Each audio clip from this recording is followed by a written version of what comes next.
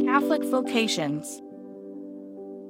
Making the process of discerning your vocation in the Catholic Church less mysterious.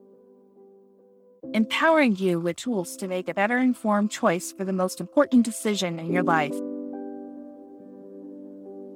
The Father's house has many mansions. What will your path be to reach heaven?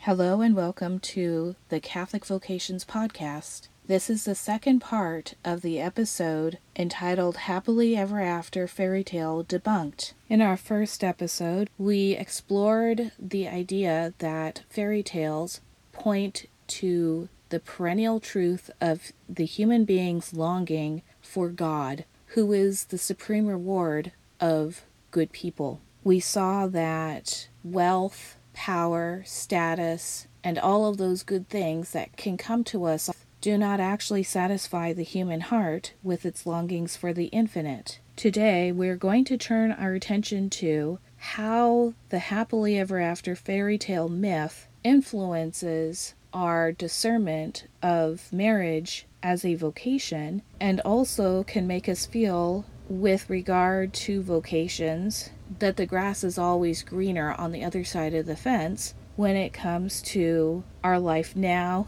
and in our future vocations. It's probably a good idea to start now with a reflection on how the happily ever after fairy tale ending culturally influences our thoughts about marriage. And before we start with that, let me share a little bit of my background that is pertinent to this conversation. My name is Mother Therese Ivers. I am a canon lawyer. As a canon lawyer, I work for tribunals in the Catholic Church. Most dioceses have their own tribunals, which is a court system, and a lot of the cases that come before the tribunals are marriage cases. That is, people who have obtained a civil divorce seek to know whether, in the eyes of the church, they are single or married. And if the church determines that the marriage that they thought they had gotten into was actually not a marriage from the very beginning, they receive a declaration of invalidity. It's also known as an annulment. I mention this because my work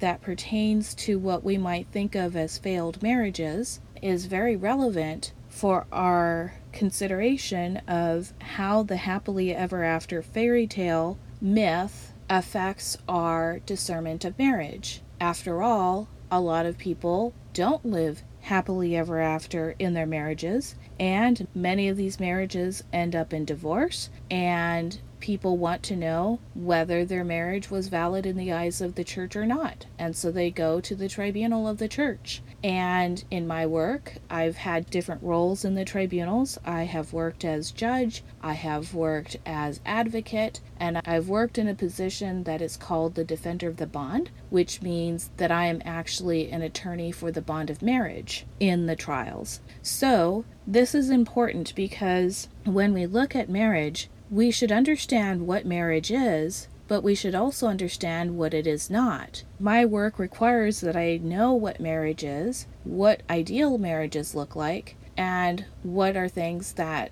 don't make a marriage. So when I talk about the happily ever after fairy tale, I'm speaking from the experience of seeing a lot of failed marriages. Or, put in another way, I see it from the perspective of people who have gone to the altar during their wedding, they've made vows, and then months or years later, they go to the courts for a divorce, and now they're wondering, did I actually marry? And unfortunately, in today's atmosphere where almost half of the people who get married will end up divorced, it's not realistic to think that if we get married, we will live happily ever after, like we see in fairy tales, where somebody gets married and it's always said that they live happily ever after. So I guess the big cultural myth that most of us grow up with, culturally, is that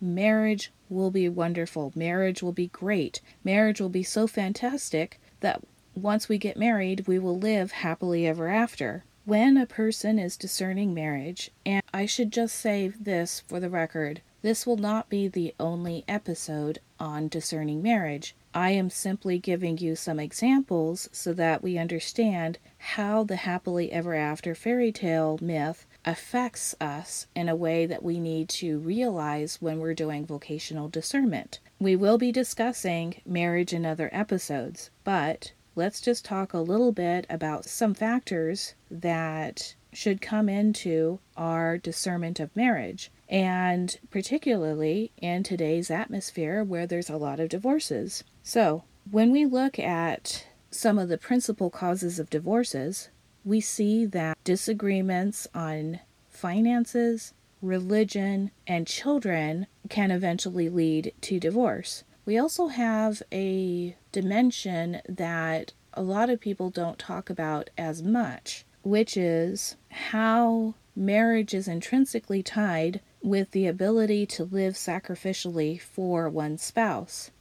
One of the problems that we have with the happily ever after idea is that it's all about both people just somehow magically being happy. But in reality, each spouse has to work very hard in order to help the other spouse be happy and holy. And in fact, this requires a potential spouse to have the ability to live sacrificially. Marriage is not just I am going to get all of these benefits, I am going to be so happy, I am going to be fulfilled. Marriage is also, how do I help the other? Ideally, a continuous stream of mutual self-sacrificing. There will be numerous opportunities for sacrifice because this is a union of two people. And obviously, two people are not going to be identical. They're going to have different preferences, they're going to have different desires, they're going to have different ideas, and they're also going to have different needs. Those needs are going to depend on different things, depending on what phase they are in their fertility, their life, their career, etc. When we hear fairy tales and, so-and-so got married and they lived happily ever after, we don't think about the child that is screaming at 2 a.m. wanting to be fed. We don't think about the times when the spouse is ill.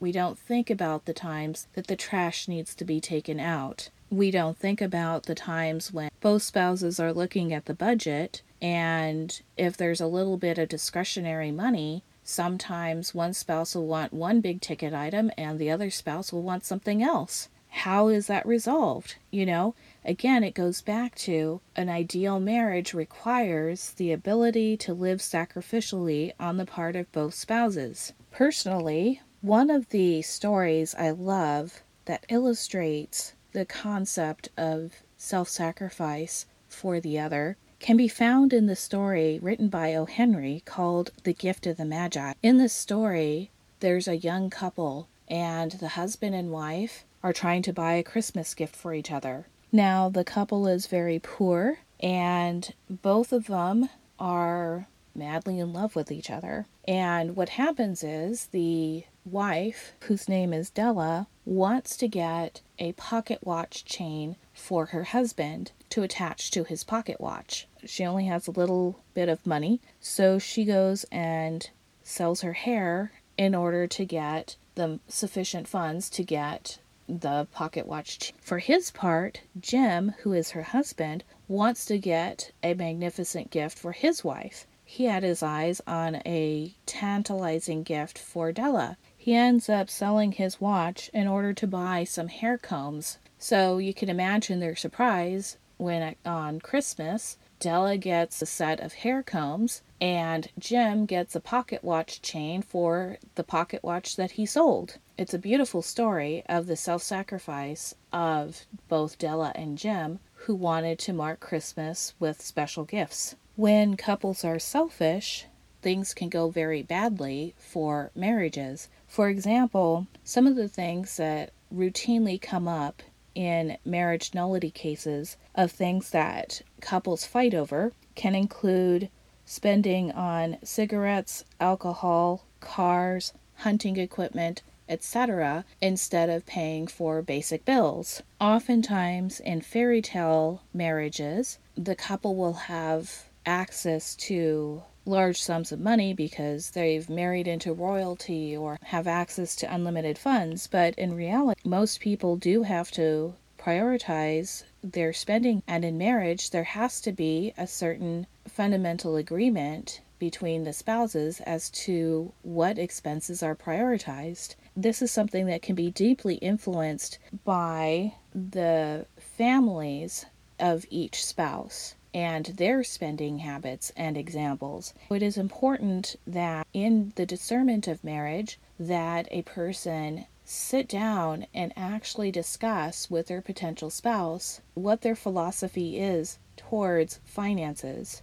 what their philosophy is about investing and savings and spending, what needs to be prioritized, what principles are used in order to figure out how to prioritize an expense, etc. And by doing this in advance, before the wedding, it will help increase the likelihood that the couple will be more happy after the wedding together. And perhaps they will be able to avoid a lot of pitfalls when it comes to their family budgeting. Now, another area that is never mentioned in fairy tales is the role that religion can play in so far as the happiness of the married couple is concerned. So let's talk about that a little bit. We have marriages between Catholics and non-Catholics, and previously the church had been very strict about not allowing Catholics to marry non-Catholics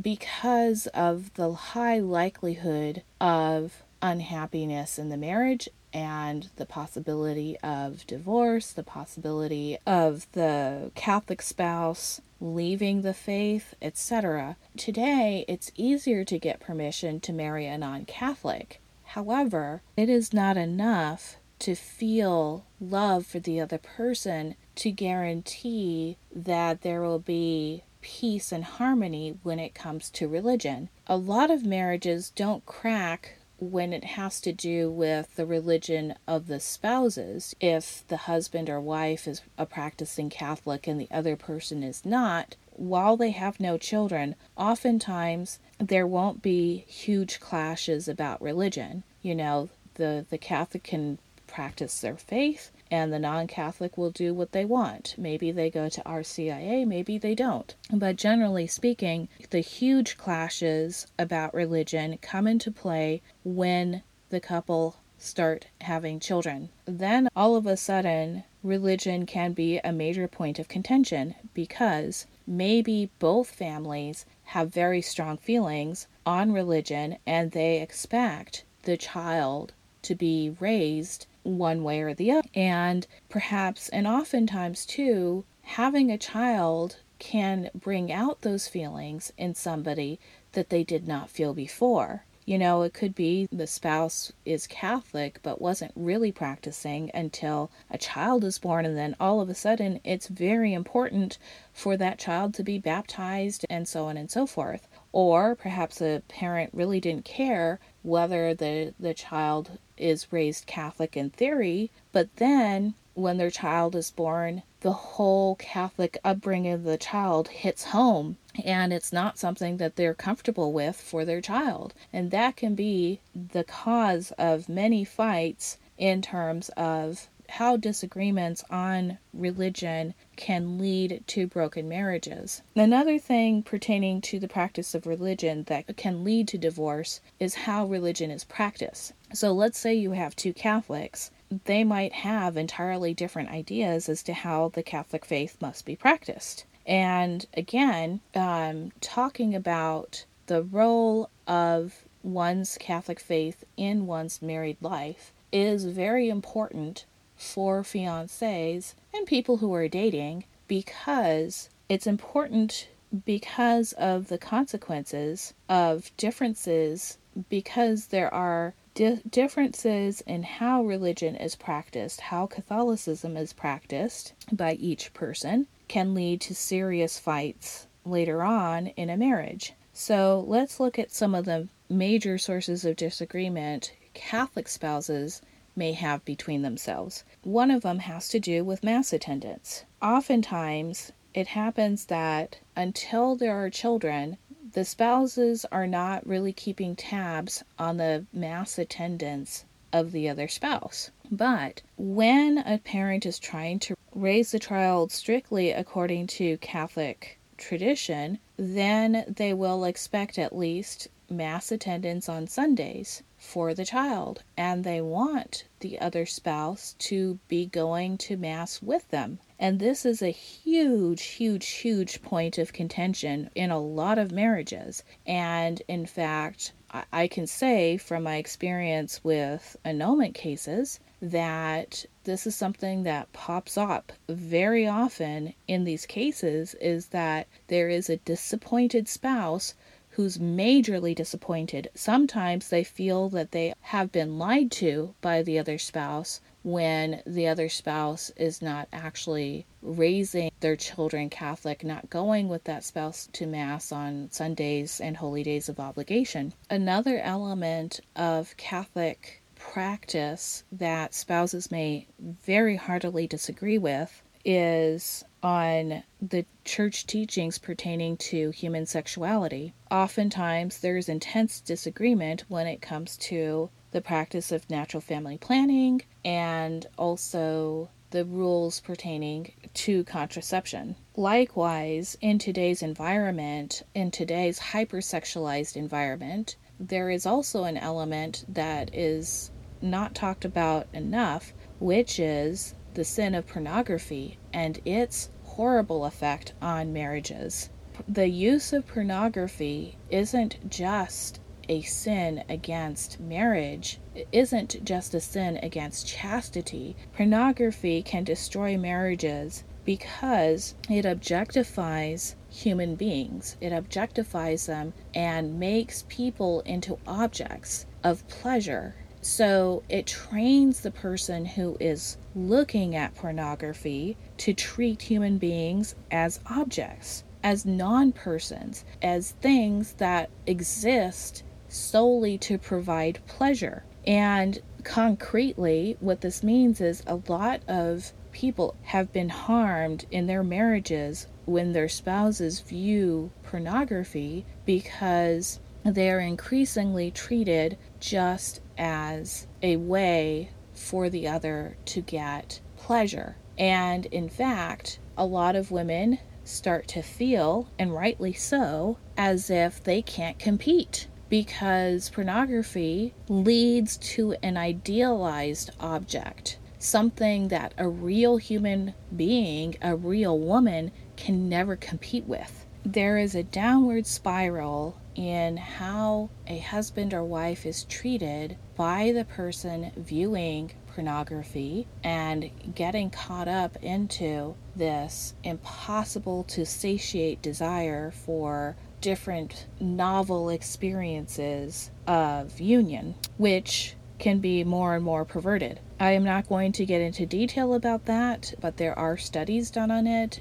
Now, I mention this because it is very important during the time of courtship for people to evaluate their prospective spouse, particularly in the realm of whether or not they are enmeshed in the addiction of pornography. This can't be emphasized too much. This is one of the biggest marriage killers out there right now. And a lot of people do view, and not just view pornography, but are addicted to it. It's important to look at the statistics of those who are addicted to pornography and to understand the consequences of marriage with a person who has had an addiction to anything, but especially in this sense of pornography, because this is something that without a lot of sacrifice, without a lot of discipline, it's easy, very easy for a person to slip into this again and again and again and again.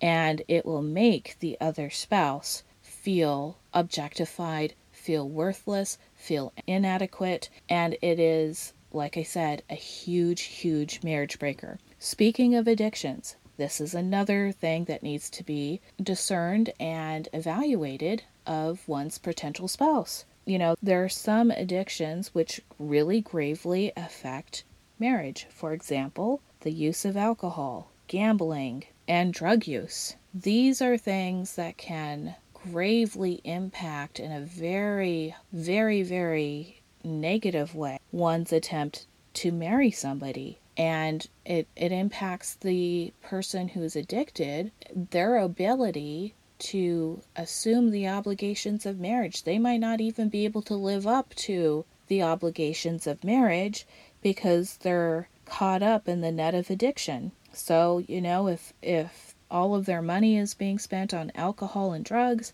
if they are gambling away their paychecks, if they are unable to do things because they're in the state of blackout or they're continuously intoxicated, this is a major thing. And a lot of people will say, well, I thought this was just a phase somebody is going through in college. Okay, let's say you're in college and you're engaged to somebody who says that they're drinking socially and, they have a lot of beers or glasses of wine. Well, you might think, okay, well, this is just a phase. Once we're out of college, this will end. When marriage comes, they'll settle down and stop drinking alcohol. This is really a myth. Usually it's a myth. If somebody is drinking heavily in college, it is very unlikely that just getting married or even having kids is going to affect their behavior. Addiction is real. It doesn't get cured just because somebody makes marriage vows. So if your prospective spouse is drinking heavily or experiences blackouts or doesn't remember what happened when they were intoxicated and can't remember conversations and stuff like that, then this is a huge, huge, huge red flag, and it is your cue to decline to marry that person unless they go through counseling and whatever else is needed in order to end that addiction. If you're going to get married, you have to marry them with the knowledge that you are marrying them for who they actually are, not the person that you want them to be, okay? It was very interesting. In a marriage case I was working on years ago, one of the witnesses said something to the effect of, when people get married,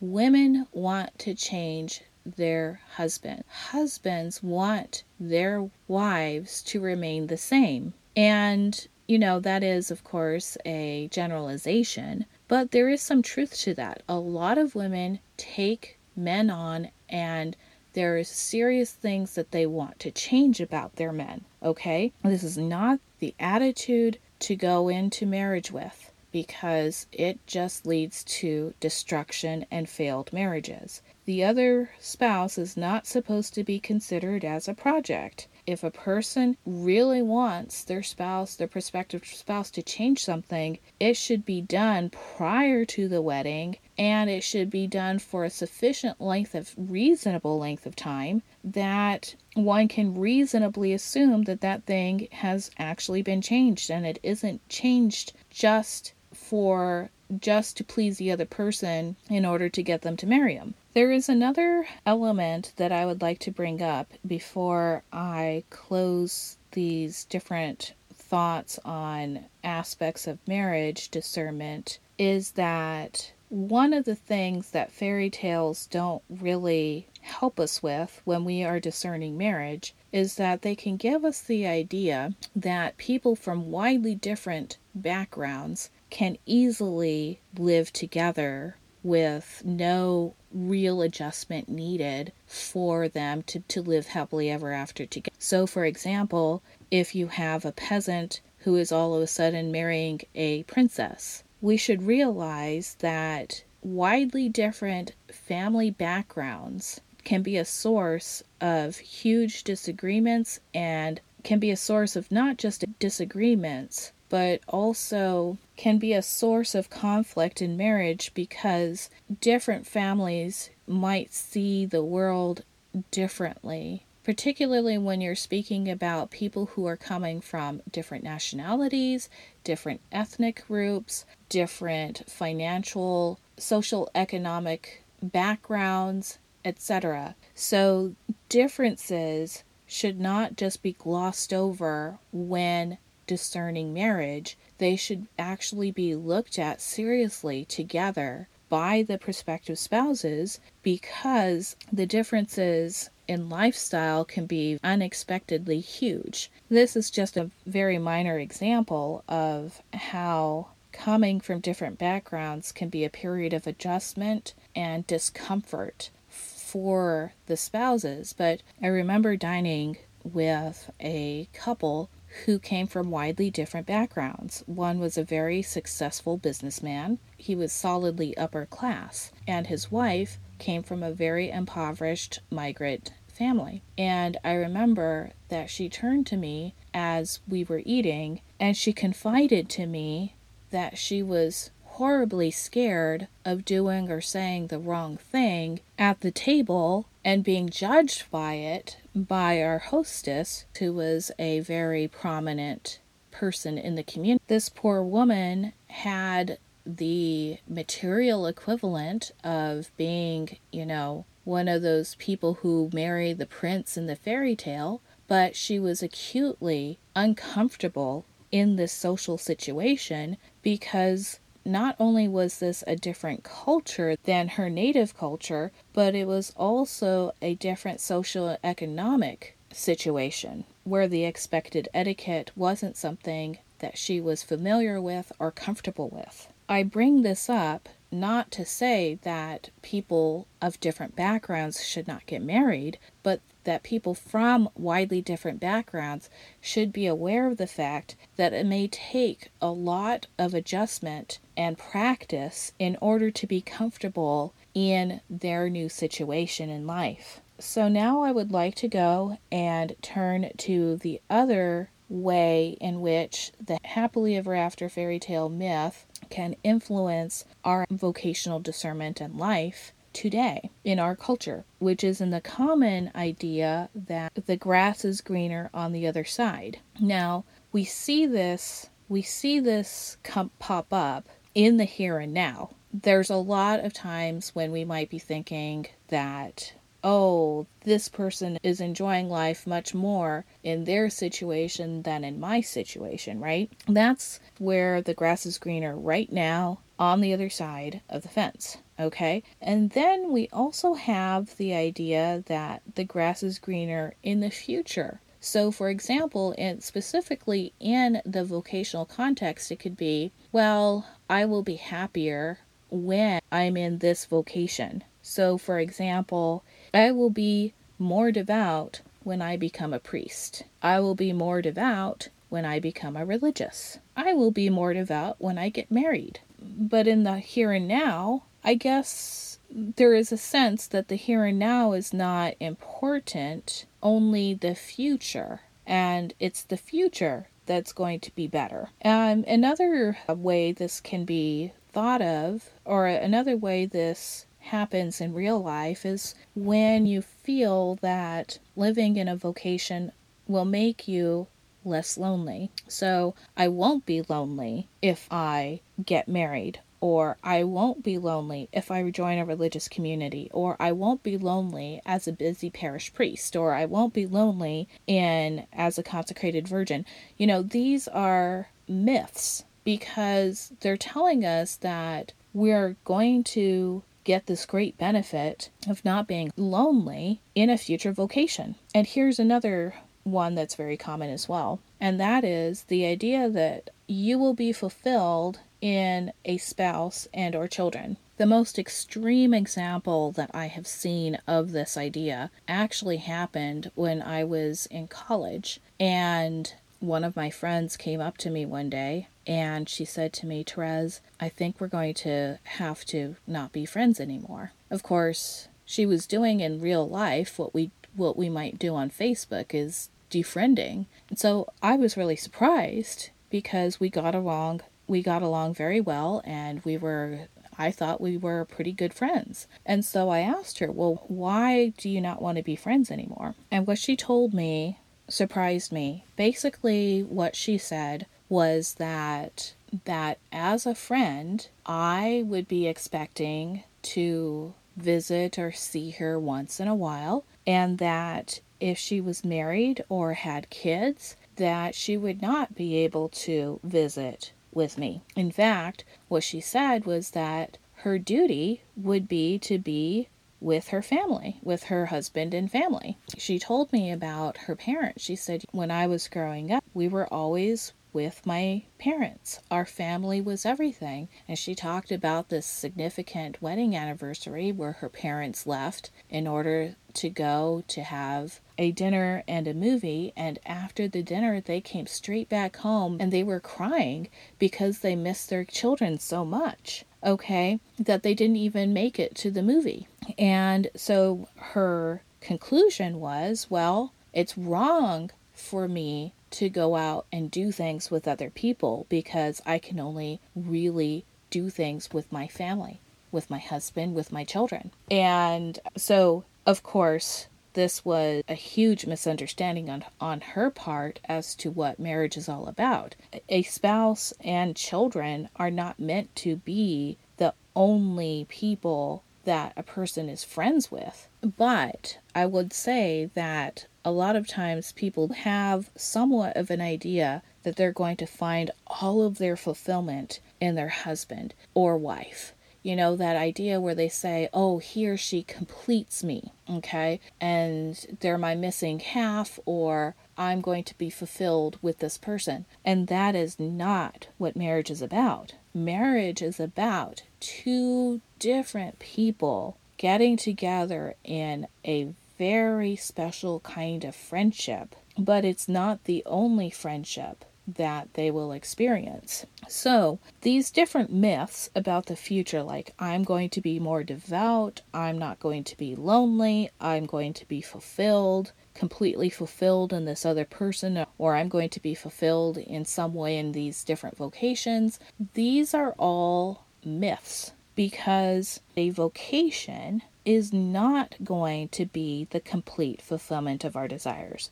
So, for example, just because somebody becomes a priest, it does not guarantee that that man is going to be more devout, more holy, more prayerful. Just because somebody gets married or is in a religious community does not mean that they're never going to have periods of loneliness. Why? Because loneliness is something that only God can cure. Because when it comes down to it, any other human being, it doesn't matter if it's a spouse, it doesn't matter if it's your child, it doesn't matter if it's another member of your religious community or your parish, all of these other people, they're not going to be present with you 24/7, first of all. And the other thing is, you can feel lonely in the middle of a crowd. You can feel lonely with your spouse right next to you, because ultimately a human being can never give you 100% fulfillment. They can never be 100% present to you. Put yourself in the other's shoes, okay? Do you see yourself as being created to alleviate and completely eradicate the loneliness of somebody else? Is that your purpose? Were you created in order to be side by side with somebody 24/7 so that they don't have a moment of loneliness? Of course, that's ridiculous. And so we should not have an unrealistic idea as to how other people are to live, because they do have their own path in life. It may be yoked with yours, but to completely eradicate loneliness is not part of the deal for marriage. As a closing thought, I would like to suggest that you do this exercise. I would like you to write down the 5 different ways that the fairy tale happily ever after myth is influencing your thinking today, whether it be about marriage, whether it be in some aspect of life where you're postponing doing something until you are in a vocation, even though it's something that you can do today. For example, if you're postponing, like St. Augustine said, "Oh Lord, let me be chaste, but not now." Well, maybe it's something that you can do right here and now, but you just don't want to. So list the top 5 ways in which the grass is greener on the other side about something that you can make a change to here and now, or something that influences your idea of the future in a particular vocation. All right? Thank you for listening. This is Mother Therese Ivers with doihaveavocation.com.